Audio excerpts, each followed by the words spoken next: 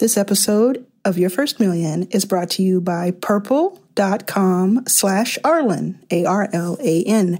Purple.com/Arlen. That's where you can go and check out all of Purple's, what do you say, accoutrement, I think is how you say it. Yes, maybe. Fancy. Mattresses, sheets, covers, all sorts of things, masks, cushions, all those things that you need to make you feel more comfortable. And they do it well. And they do it in conjunction with this podcast. So purple.com/Arlen, you'll get a discount if you spend $1,500 or more. But go use that link even if you're not going to spend that much. Check it out. There will always be specials. And that's your hookup. That's your hookup link. Purple.com/Arlen. Purple.com/Arlan.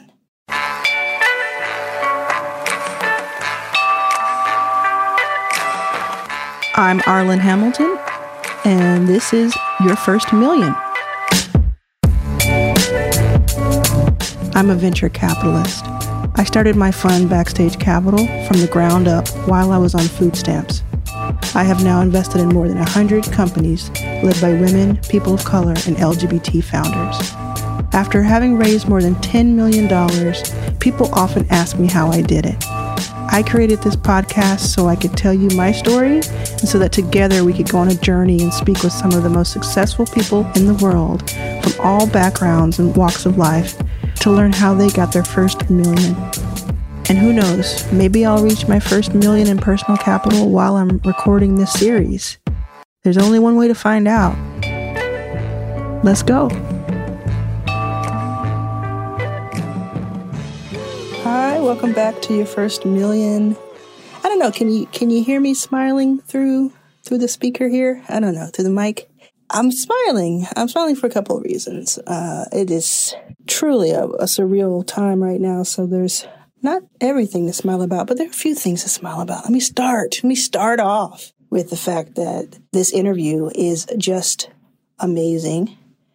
AJ Volkman, lead singer, formerly of Nico Vega, currently of 2TWO, and just a super interesting conversation. Like I've known AJ for a long time, but we haven't really kept in touch until recently. We got back, talking to each other again.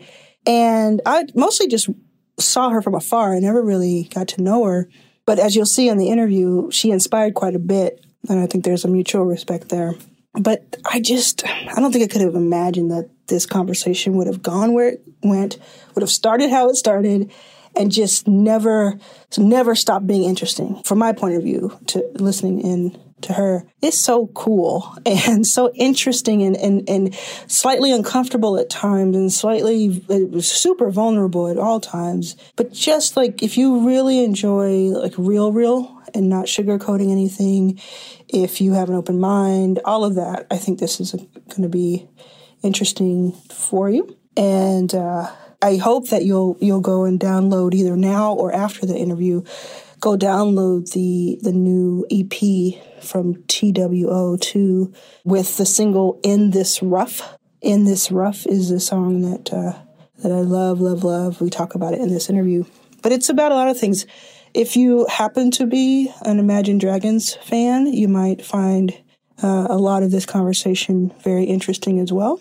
I'm also smiling because General Hospital is back. Now, those of you who have been following along understand how much I love General Hospital. If you're new, if you haven't heard about it yet, General Hospital is my favorite television program, has been for decades. I can say decades now. That's where we're entering. And it had been off the air since late May because of COVID, because they had to stop filming, of course, and they're a daily show. They're a weekday show all through the summer. Now, what I believe, because I interviewed a lot of people from the cast of General Hospital a few episodes back, oh my God, I can't believe that happened. They were still talking about like revving up to go back. So I don't know if I believe that there are new episodes that were newly filmed. What I can believe and what I'm predicting is that there are new episodes that were already in the can that follow on directly from what we just left off of a few weeks ago. but they didn't air them at the time because they wanted to keep something in the barrel, right? They wanted to, maybe they have a week or two worth and they're going to spread it out or they're going to play it and then catch up somehow, start filming soon. I don't know, but all I know is that when I saw that commercial and those tweets, my heart started to flutter and I was very excited. If you missed that episode just a few weeks back where I interviewed 7 or 8 cast members of General Hospital and got my entire life, all of it, several syllables worth, you need to go back. You need to go back because it is awesome. So listen to this episode with AJ Volkman. If you like this episode, go check out General Hospital. Nothing to do with each other, but I'm telling you, it's both are really interesting conversations. Another thing that I'm excited about or happy about is just I had like a health scare like a few days ago. It wasn't COVID related or anything, but it was, it was a health scare. And got like MRI done and kind of, was prepared for what it could be and what doctors thought it might be and prepared myself. And what do you know? A test came back and it's not that. It's not the thing they thought it was or could be. And so I found myself in a little bit of like with more adrenaline, a little bit more lease on life. But I know that that's probably temporary. So I'm going to be cool. I'm not going to do anything crazy. I'm not going to make any big purchases or like any big decisions for the next few weeks. I'm going to be chill for the most part. It's me still, so I'll probably still be something. But I just feel like, that's a relief for me and for my family and my friends and for the companies that I run. And we're fewer than 100 days away from the election to get Trump out. So I am stoked about that. The last thing I'll say to you all before I get into this interview that I know you're going to love is please vote in November. Please, right now, you may be, depending on what state you're in, you may be getting information about mail-in voting. Please, please, please do this as much as you can. This option, it's an amazing option. You get the ballot, you fill it out, and you mail it in or you drop it off somewhere. It's convenient. It's safe. It is your right as an American citizen. It is also your duty as an American citizen. Think about, if you're out there crying and praising, and I don't mean this in a condescending way, but I do mean it literally. If you are crying over John Lewis's passing, if you are hurt by the uproar you see in the streets and the injustices you see on a day-to-day basis for any of your fellow citizens or for yourself, the follow-through and your duty, in my opinion, and I think in a lot of people's opinion, is to vote if you are able to, if you're of age to do so, if you have the ability to do so. Please do it. And mail-in voting is one option that makes things so much easier, and they're trying to take that right away from us. So use voting as an act of courage, as an act of citizenship, and as an act of activism, as an act of militance even. Against the things that you want change. And, you may say your one vote doesn't matter. Well, I'm talking to more than one person right now. I'm talking to a lot of people, and you all can talk to a lot of people, and so on and so forth. So please do not think that you do not count. You count. Some of these cities or regions are like 200 ballots apart from each other. So please do that. Losing my voice a little bit. Please do that and enjoy this episode. We're gonna do the code word. We're not even gonna do it like at the end like normal. We're gonna do this code word. I'm gonna look around in my room. I'm gonna look around. Couch. Couch is the code word. Couch. If you listen to this, we'll do the honor system. I usually like you to say the code word if you've listened to the full episode. Go to my Twitter or Instagram. Arlan was here, ARLAN was here, or email me or whatever, however you can contact me, and just say the word couch in a text, or I'm sorry, not a text, a tweet or a DM or something, and it'll let me know that you heard this particular episode. And it doesn't matter when you hear it, because these code words come back weeks or months later and they're really fun. So whenever you listen to this, couch is a code word for this episode. And I just hope you all are having a okay time. I know I said the last thing I said was the last, but I do also want to give a shout out to anybody who has recently lost their unemployment. Additional stipend ran out. I'm sorry that the country has failed you in this way. And I have a lot of faith. I have a lot of faith and optimism that we will do better. and that I know we can do better and that we will do better. And I hope that it happens soon, but it may, if it takes us 6 months because we have to first get Trump out of office and then make him physically leave office when it's his time to, it might take just that. But you're not alone. You're not forgotten. I was you 5 years ago. A lot of my friends are you today. And so keep on. We're going to get through this. We are going to get through this. This is temporary. This is temporary. It has to be. I don't know if I can handle if it's not. Okay, y'all. Check out this episode.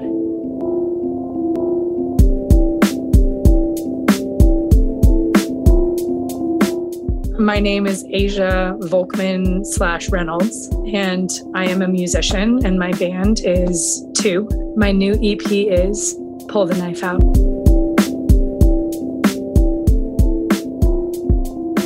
Let me ask you something real before we start. Yeah. It's good to see you. And you know, it feels like a lifetime ago, that we know. But so much has happened for both of us in that amount of time, right? Oh my gosh, I know. So much has happened. Let me ask you before we start, though. So this is a sensitive question. I believe you have a Scientology background. Oh man, I mean, I'm like a total spiritualist. I'm kind of like all over the map. So I just have sort of studied a lot of things in Scientology. I definitely know a lot about Scientology. Yeah, I would never classify myself as any one thing, though. Okay. So I probably know more about Scientology than most of the other things I know about because I have so many Scientologist friends. Yeah. But yeah, so I know a ton about it. Yeah. I'm not a Scientologist per se. Yes. So you have, so that's why it's sensitive, because I have a very, very, very strong feelings about Scientology. I grew up as a Jehovah's Witness. I got out of being a Jehovah's Witness, and I have these strong, strong, strong feelings about it. I'm very much so an open person, and I want to learn about things. I'd probably be on the spiritual journey that you are on myself. It probably will happen, but to me, it's with so much going on with Scientology today. It's hard for me to just skip over. You know what I mean? Mm-hmm. And I don't know if you know what I'm referring to. All of the things, like there was a whole series that came out with Leah Remini that kind of. Oh yeah. I've seen some of that, and Scientology is very specific, and it's not your job to kind of work with me on this, but I had to ask because I feel like it would be against my moral fiber to not ask you when I am so strongly opposed to that in particular. When I was a witness, and even today, like my mom's is not a witness anymore, but she believes in a lot of what they taught. I mean, she was there for years after years of being Episcopalian. You know, she believes in the tenets of it, but it's the structure of it for both witnesses and Scientology is so rooted. And I think you know this from Mormonism, like there's something in it that is so rooted in, it can be abused so easily. Absolutely. And I don't think we ignore that, because then that would make us complicit. No, I completely understand what you're saying. And I think that's sort of where I draw the line always for myself with anything, with any practice, is I don't conform to anything. And what usually keeps me set back from that is that I'm happy to take the nuggets that help me to like evolve as a person, or things that I identify with, or wherever the light is, I'm attracted to that. So I like within Mormonism, I'm extremely attracted to like the family elements, the bonding, the idea that you are this like eternal being. But then there's a lot of logistical things, or like I'm not so into prophets and people that like necessarily hold some sort of an authority over others. Yeah. Like I'm not interested in that. I don't like logistical things. To me, it's like spirituality is very multidimensional. And so I have a hard time being very specific about what is and what isn't right. And then with Scientology, for me, I got involved because I was addicted, or I was, when I was growing up, I had almost like learning disabilities, but more so like vast imagination and a really hard time focusing. So I ended up on prescription drugs really young. Yeah, like Ritalin and something like that. Stuff like that. Yeah, I took Ritalin for a while. I took everything. I mean, I tried Prozac. I did lots of different things. And I got to the point I was on Wellbutrin, which is very commonly used. And I don't like disavow things because it takes what it takes to get you out of times or whatever. But I feel that when I was on that, I was trapped on it. I was very like, every time I tried to come off of it, I would just like roller coaster and spiral. And so I had a Scientologist friend who helped me to get off of that. And when I got off of that, finally, with the help of Scientology at that time in my life, it was like someone just pulled the shades back and all of a sudden I could see again. And I just found myself again. And I felt very expansive. And then I sort of just weaned out of it because I'm not interested in the money aspect of things. I'm not interested in people telling me, you need to do this. You need to get clear. You need to continue. You need to, this person's PTS, this person's bad for you. You need to disconnect. All these like things that come along. And I don't know how much of that is actually the technology and you figuring it out for yourself and how much of it is like people sort of in their culture imposing things on you and shoveling stuff down your throat. And I have a really hard time with that too. And I don't. I'm glad you do. Oh, I'm glad you do. That's something like the childhood you're describing to me is, you know, when the witnesses found my mom, again, it's not all bad. Like I can read at a level. I was able to read the Bible at like 4 or 5. You know what I mean? Right. There's certain things about it that were good, but when they found my mom, she had recently lost her father, and she was a single mom, and she didn't have any money, and there was all these things. And I think that it's like salesmanship. It's like, you know, you're going to find a certain type of person or certain type of hole that needs to be filled. And I mean that for myself. And then you get in there and then you get in there. And so I'm so grateful that you have that instinct in you to say, well, I know what I don't want. I know what I don't tolerate. I appreciate this conversation. I would have the entire conversation be about this because I like talking about things like this that are important. But at the same time, I do want to talk about you and your music and like bring that back. And let's just talk for a second. Let's get back to like how we met and like kind of that world. What was that? Yeah. Like where were you in life? Didn't I see you in Austin? Didn't we hang out in Austin? I saw you in Austin. I don't think that was the first time I knew your music. I think, okay. Were you ever roommates with Alex Thermopoulos? No, but okay. So I was roommates with someone who briefly dated her. Do you remember that? Yeah. Oh, she was my roommate. She dated her. We're going to bleep that out, Anna. We're going to bleep out the name of that person. But yes. Yes, bleep that out. Yeah, so I remember that. I was the roommate of blah beep. And then I think they briefly dated. Anyway, I love her. And I follow her too. She's had a really cool, so funny. foodie career thing. Yeah. And she's hilarious. She's so funny. And I spent a lot of time with Alex back in the day. I consider her a friend and spent a lot of time with her. And I just remember her mentioning, for some reason she was like, I'm going to go see this band. Like the roommates, I heard the word roommate or something. Roommates.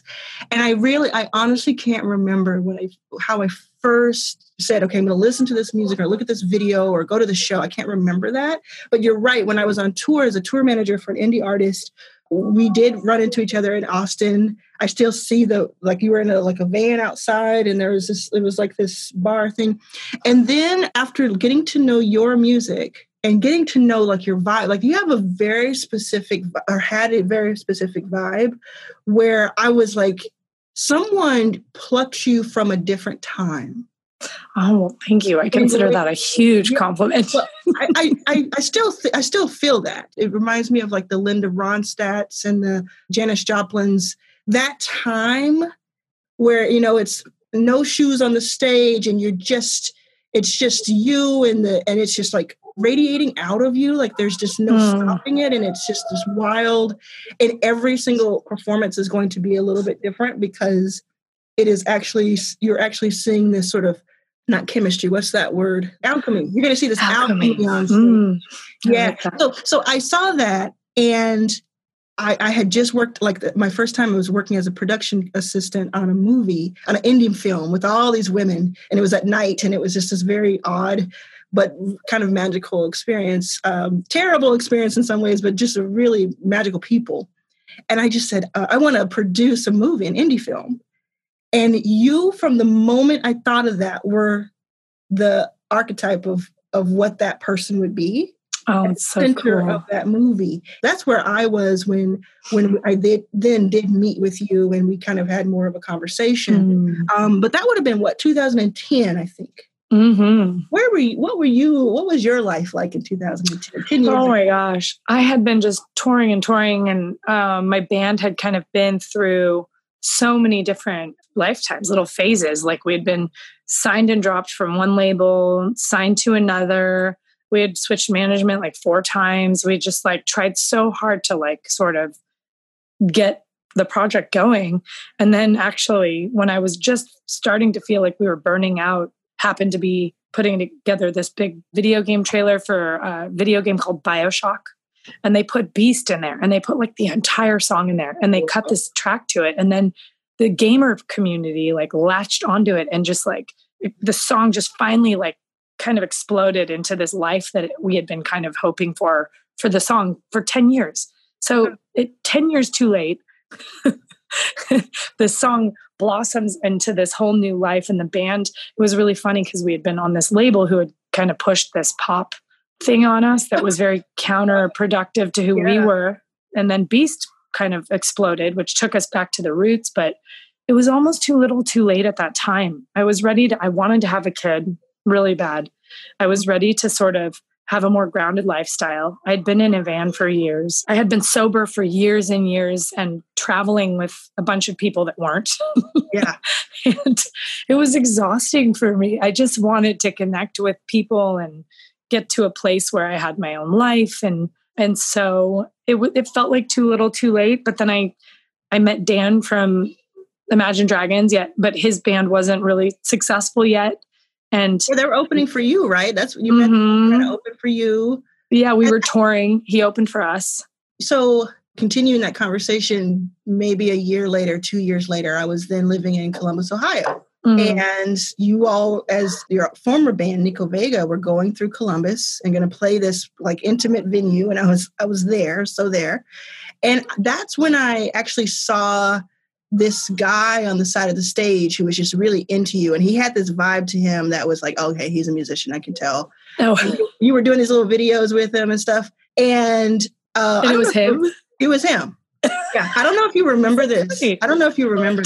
Because I was in that indie music world back in the day. And I was very much like a mama bear to that. But you all stayed at a hotel that I put you in. Do you remember that? Oh my God. You don't have to remember because I know there were many, many nights, but in Columbus, Ohio, like I did with a lot of different artists who were on the road, I knew what that was like. And oh my gosh, you are amazing.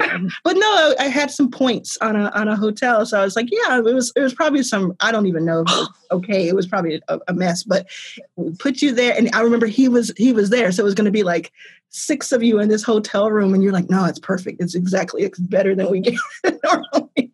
And I was oh my God. But then you said on stage that would have been the lap of luxury for us at that time. And that's why I think it's so funny because you said on stage that night, you were like very smitten, very much so smitten. And you said on stage in this kind of basement kind of venue, you're like, this guy over here can sing higher than I can, and you were just so like, it was an audience of one for you. You were very smitten with this guy. Oh my God. And then all of a sudden, I can't even, I'm like so embarrassed. Well, don't be embarrassed. It was very sweet. And then like a year later, I'm like driving around Houston because now I'm in Houston and I'm hearing like Radioactive or whatever the first single was. And I'm like, what? Imagine Dragons? Wait a second. It was in that video. It was in that little club. I'm not so interested in talking about the life and times of Imagine Dragons, but I do find that it's quite interesting to see your sort of role as, like I said, willing to do an entire movie around the soul and sentiment of you, right? So I think that there's something very special. I really do. You say it was too late. I think it was too early. I think that you were before your time and after your time. It was just. So how do you have that as a solo person, as an artist in a band, and then you're just sort of catapulted, it seemed like, into this next thing I know, you're on tours and you're in, there's these huge events happening, but then you're at home and you have these children and there's, and then you start thinking about it. And was that jarring to you, or is that like an understatement? Oh my gosh. I mean, it was so jarring. It was like, I don't know how much you know about us, but it was like, I was just holding on actually by the skin of my teeth, or whatever people say, the phrase, but I was following this sort of, it was just this massive tornado that blew through everything. Imagine Dragons was like, it was everything that we needed, because it gave us, when we had Arrow, my first daughter, she slept in the closet in a studio apartment. We were just like white knuckling it, crossing our fingers. Like, he was going to these studio sessions with Alex DeKid, and we were just praying that like something was going to come of that. But I had been in Hollywood for a long time. So when somebody says, "Hey kid, I'm going to make you a star," like, that it's not always. So we were just kind of like, okay, I really hope something happens here, And when that started to happen, it was like, yes, go. I've got this. I've got our baby. I will put my stuff on hold. Like, we need to do this. Like, I don't know how else this is, we're going to make a living. We're both musicians. He was like, I'll go to law school if we can't do this. And I'm like, okay, that sounds really, but that sounds like so boring for him. Like, he's a creative, like, wild mind. So we were just hoping that it would work out. And we followed that train, and it just kind of also tore through our lives, because he was a returned missionary and when he first got started with Imagine Dragons, and had grown up in a Mormon community.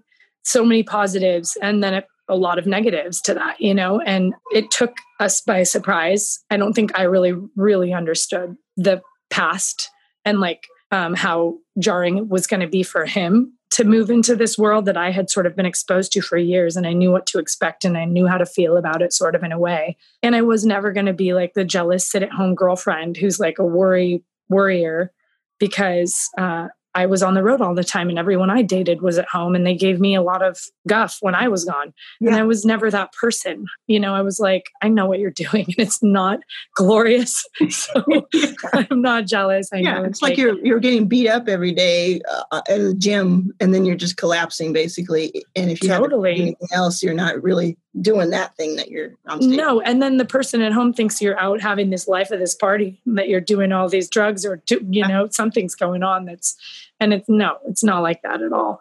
And especially when you're a vocalist, because it's such a fragile instrument, and it's such a like balancing act to keep it going.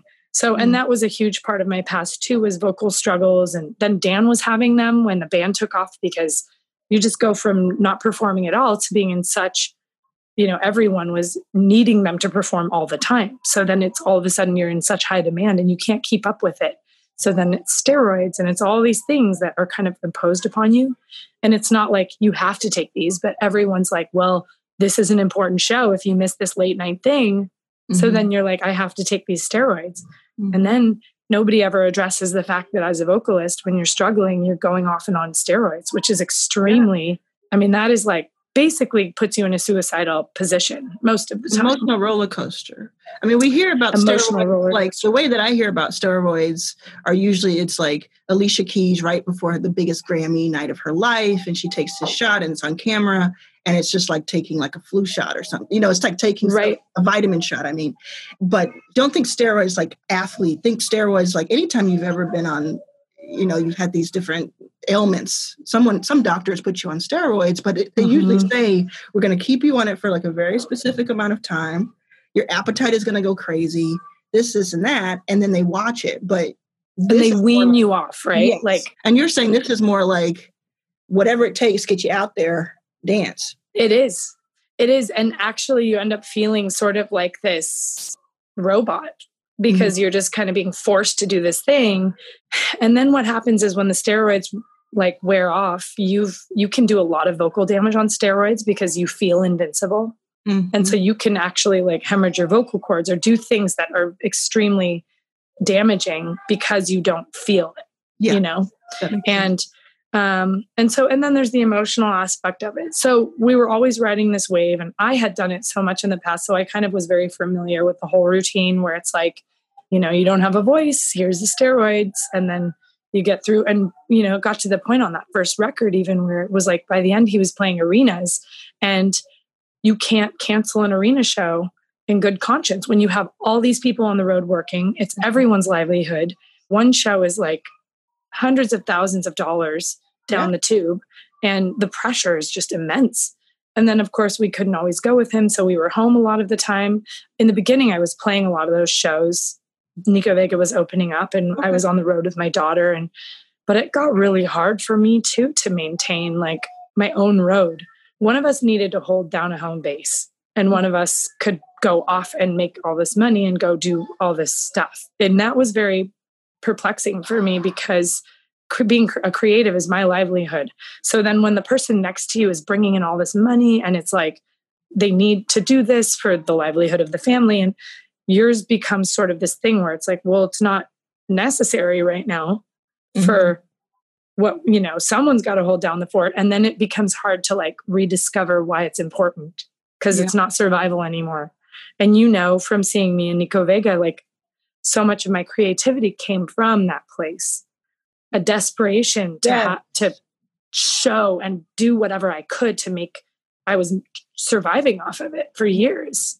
Hey, it's Arlen. So I have an online course that I just started in April 2020 that's called How to Raise Capital for Your Company from Scratch. More than 4,000 students take this course right now. I can't believe that. So more than 4,000 since April have signed up for this course. It is a paid course. You have more than 12 hours of information, like customized videos and audio that I spent a lot of time putting together.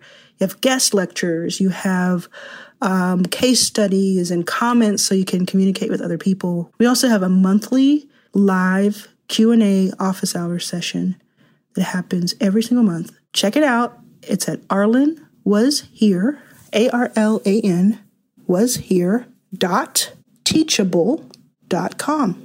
That's arlenwashere.teachable.com, and you can check it out today. There's also a brand new installment plan, because I know a lot of you have asked me for that. So for $35 per month, you're in. You're in. Okay? Check it out.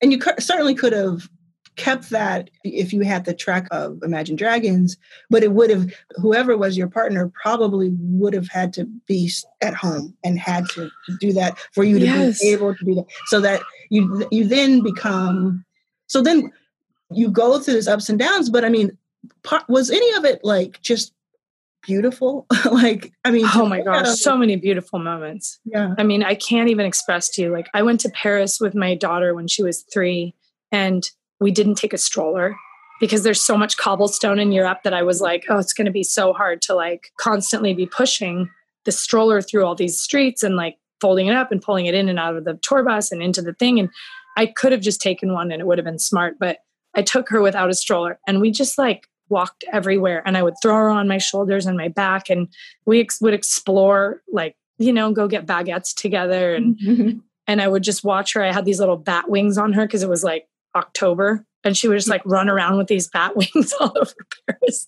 And it was just moments like that where I was like, this is such a blessing. I'd never experienced anything like that. And there's a show happening. Shows and show happening that night in Paris that was like the talk of the town. The talk of the town. And what I used to love about I did indie and I did arena level and I did all of this, but no matter where it was, I love the feeling of I'm part of a circus, a traveling circus. Mm-hmm. And there's this whole little world within that. Absolutely. But then it was like crazy because sometimes we would stay. I mean, Imagine Dragons was funny because they were always like, they've never been sort of these big sensational rock starry guys. Like they were staying in like Best Westerns, still and stuff like that. And it was always, but it was like that, to just be in nice hotel rooms every night was like, really, that was jarring for me too. Like room service. And I mean, that was just like, what? I don't ever need to go home. Like, this you're awesome. in $1 million rolling hotel too with these tour buses. They're just crazy. I mean, it was just a world I never really understood. And I think still needing to get used to just because of how I grew up. And it's very hard for me to like also accept that I have more than other people in times. It's hard for me, just for whatever reason, Sounds because of the way I was raised. Like survivor's remorse a little bit. Probably. Like, I think it's an interesting transition to go. I'm still the thrift store shopping, like rock collecting girl that I always was. And I think it's because that's how I'm so comfortable. It's where I'm comfortable. I like to be in my sweats. I don't love glamour and fancy bags and stuff like that. It's just not my thing, And we talk to a lot of people on this. I talked to a lot of people on this podcast. I was talking to Ellen Pompeo and to all these different people. And the whole point of the podcast is to really get real about money, and to talk about, really get real about, because I know so many people who think that, okay, once you have $1 million, that's it. Everything's fixed. Oh my gosh. Everything's different and fixed. And in some cases, it makes, and almost every case, it does make life easier. And like to deny that would be a little bit much, right? Oh yeah. But also in every case, it just amplifies the issues that were there before. It's that whole thing: more money, more problems. Like, yeah, it is. It's true. Stakes are higher. The stakes, the stakes are higher. It is. It does magnify problems, things like addiction, or like if you're, you really need to like know yourself and never stop doing that work, because it can, money and fame and fortune, it can be very empty and isolating. It really can for people. And I think, through the journey that we went through, I saw that my husband was struggling with depression, but I also didn't understand the root of like why, and the root of it was such an existential crisis. And part of it was because he went from being like a Mormon missionary to like so much exposure. And so many people also like coming at him with like perceptions or just ideas. People attack you when you get really famous really fast. There's a lot of that. Oh, sure. And why you? The why you and not me situation. Exactly. And it can be very vile. And there's just a lot of trolling that happens. And to know yourself through that, when it happens to you so young, is near impossible because you just haven't had the life experience to say, I love myself. I don't really care what anyone says, or I know myself and I'm not listening to those people. That kind of comes with age a lot of times. And so, he went into a really dark space and our marriage fell apart because of everything that happened. It really did. He just like overnight. And I mean, it was a long time leading up, and then it very quickly just the rug pulled out from under me. And at the time it was so awful and so hard, but in hindsight, it is absolutely the best thing that ever happened to me, because it gave me this opportunity to strip everything away and come back to myself and rediscover my value and my importance and my life, like my connection to me. And I needed that so badly because I was so lost in the whirlwind. I was just completely lost. You also, I remember that notice that was given on Instagram. This is the time we live in, where you both were talking about that. Respectfully, we're getting a divorce or getting separated, parting ways. And just be respectful, which is what you hear often, but it's never anyone I know personally or know of personally.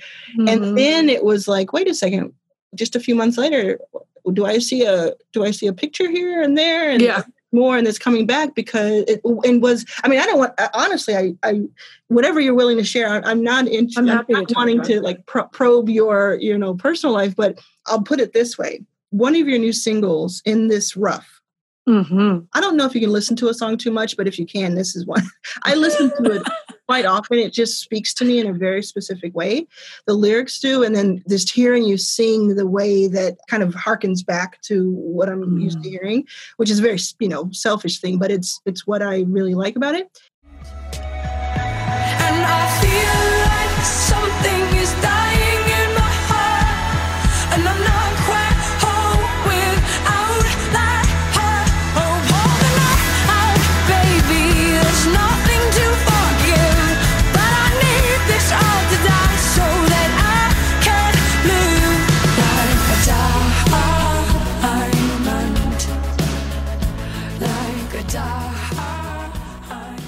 Is this about your former band, or is this about that part in that marriage where you needed something to die in order for it to live again? And like most music, it's about more than one thing. So it'd be great to hear your take on it. It's so interesting you say that, because that's always how the music works out for me. It's like I may write it about a certain circumstance, but then I realize, wow, this is about so many chapters in my life. Oh my gosh, this is a pattern, and I'm writing this finally. And so, yeah, I mean, that came from a time that was actually the turning point in my healing during my separation. I had written some songs like Phoenix, one of the other ones that was more earlier on, right when things kind of happened. And I had a lot of anger and fire, and I was like, I need to rise out of these ashes. Yeah. Yeah. It's a great choice for the first single, because that came out of nowhere. I don't know if you had been talking about it, but I didn't know you were going to do this EP in this style. I had been talking about it for so long that I was like, I'm just not going to say anything, because it was like 2 years in the talking about. Okay. So then I didn't give any like immediate alerts that it was going to come out or anything. Yeah. So yeah, what happened was the turning point in my healing, where I really realized that like I will heal when I surrender and let go, and when I am set free from this. And that's what that song is about. It's pull the knife out. It's like, let's end the pain. It's nobody's fault. Pull the knife out, baby. There's nothing to forgive. That's what that means. It's like oftentimes when we're wronged, we're looking to make someone responsible for it.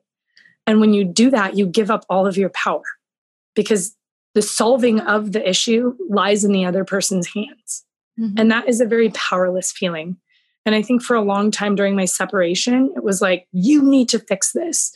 You hurt me. To Dan, to the circumstances, to my life choices, but not me. I'm a victim. Right. But, and when you do that, you give up all your power. You can't solve it for yourself. And I think there was a point where I realized, like, man, I'm in control of my relationship to this. And I'm here because of all of the choices I've made. It doesn't matter if the person jumps off a cliff unexpectedly. Like, I ignored so many signals leading up to the cliff. And that's my responsibility. And whether, you know what I mean? I ignored like this person yelling, I'm dying. I'm struggling. I'm so depressed. I don't know how to get out of this. I'm going to try everything. And when there was nothing left to try, he had to go. And that was just to save his own life, and he had to go fall on his own and figure out his own thing. And it was the best thing for me, because I was holding on so tight always, like a mom would. Like, I've got you. Don't worry. Like, I will always be here. I'm always going to be here. I'll always fix it for you. If you're in need, I can scratch your back. Like, I will massage your shoulders. To the point where I was never taking care of myself. And then he wasn't able to like take care of himself, because he's always coming to me instead of himself to solve it. Yeah. And that's a codependency relationship, And so it was really good for me when he needed to go and figure his stuff out, because it gave me an opportunity to see myself and to let go of him, let go of it, pull the knife out. There's nothing to forgive here. It's not your fault. You did nothing wrong. It's not, I own my part of it. It's like, yes, it's both of y'all's faults, quote unquote. Yeah. It's also like, neither of y'all's fault. It isn't. It's a circumstance. It's a life experience. Yeah. We go through life as these humans trying to figure out what we're doing here. And you can judge it all you want, but we're all just, in the end of the day, trying to find the light. Most of us trying to just get the air and the balance and the finding, your center. And in the end of the day, it was a beautiful thing. And, and the song is about that. And it was that at that point, I started to really gain my own wings. I just felt like I was a different person. I had so much forgiveness in my heart, and the anger was gone. And it was like, there was a major turning point, and I think after that, he felt that freedom in our dynamic. He felt the release, the air, the love, because you can't really love someone if you're holding on to them so tight. You can't love them the way they deserve to be loved, which is, I love you unconditionally. Like, you can go jump off 50 cliffs and I'm still going to love you.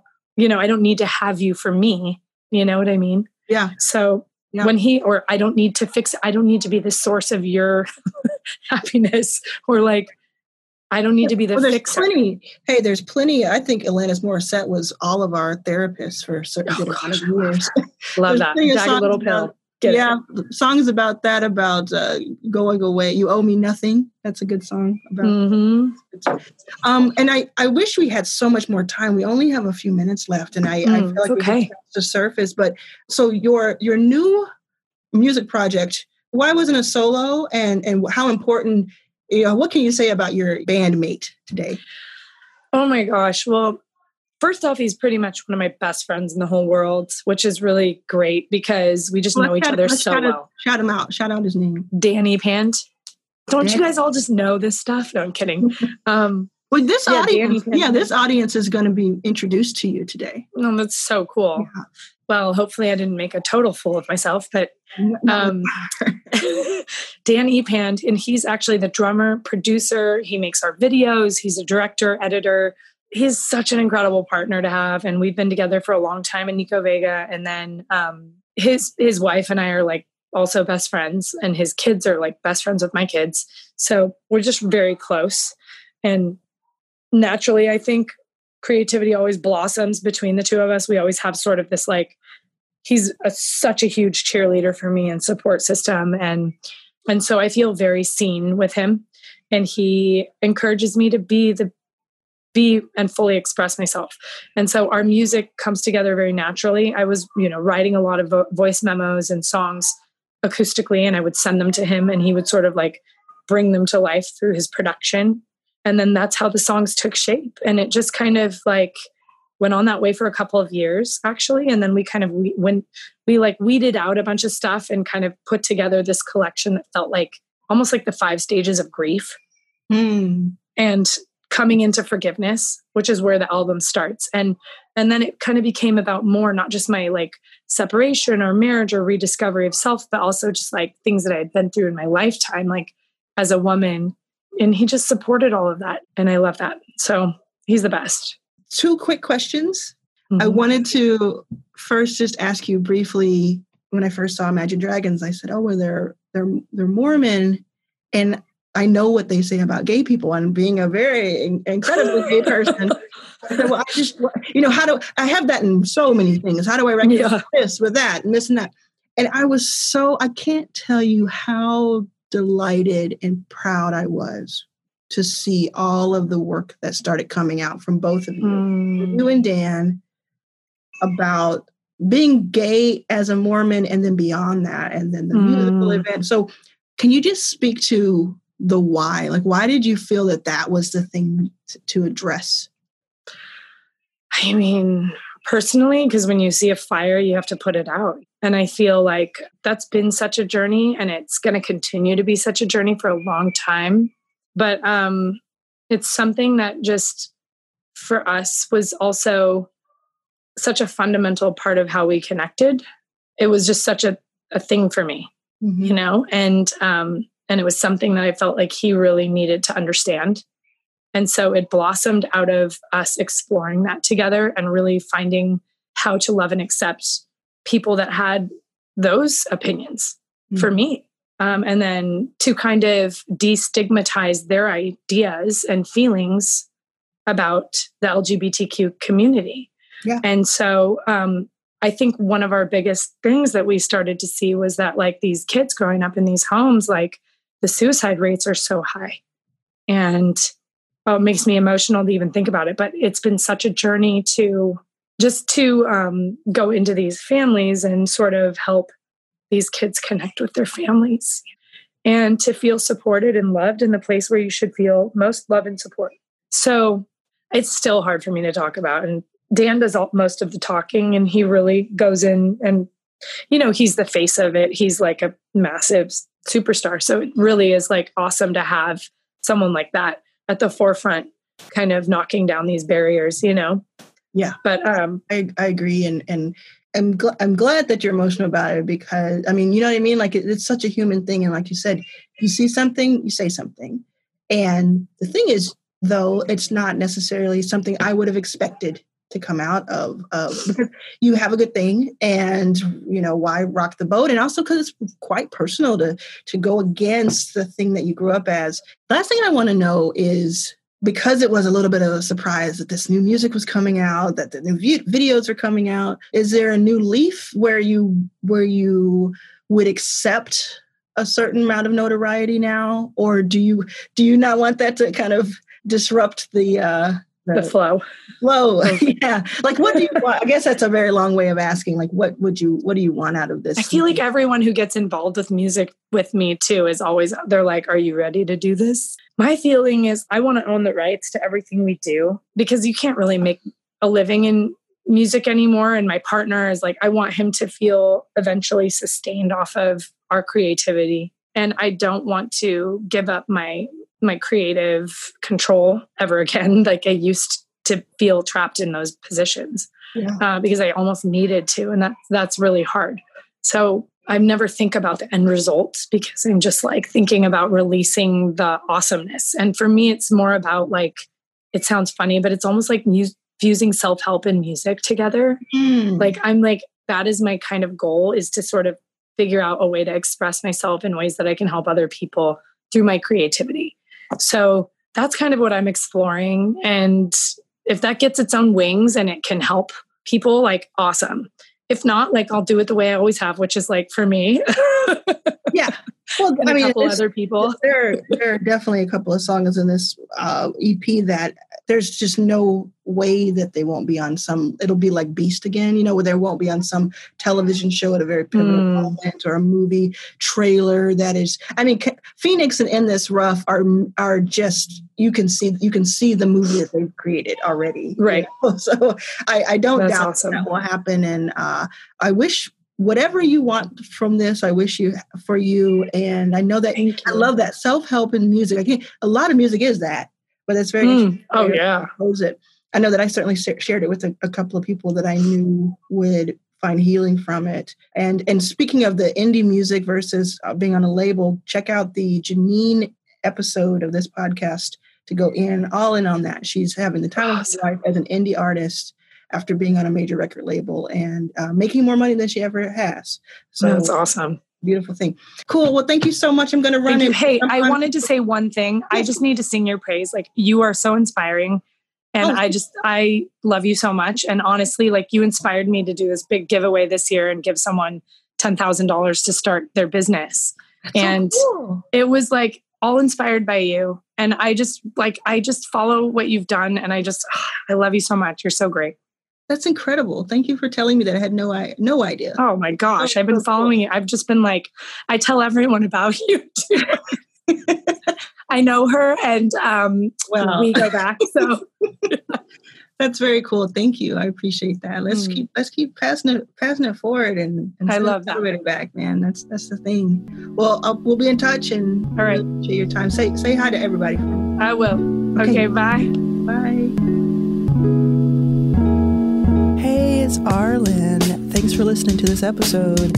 So I would love to keep up with you online. You can find me at Arlen Was Here on Instagram and on Twitter. That's ARLAN Was Here. I cannot wait to continue this conversation with you. This episode has been brought to you by Purple.com for all your mattress needs. Check out their sheets, their duvets, their pillows. And if you are really needing a more comfortable sleep, get that mattress delivered. Your First Million is produced by Anna Eichenauer, executive producer Arlen Hamilton, associate producer Chacho Valadez.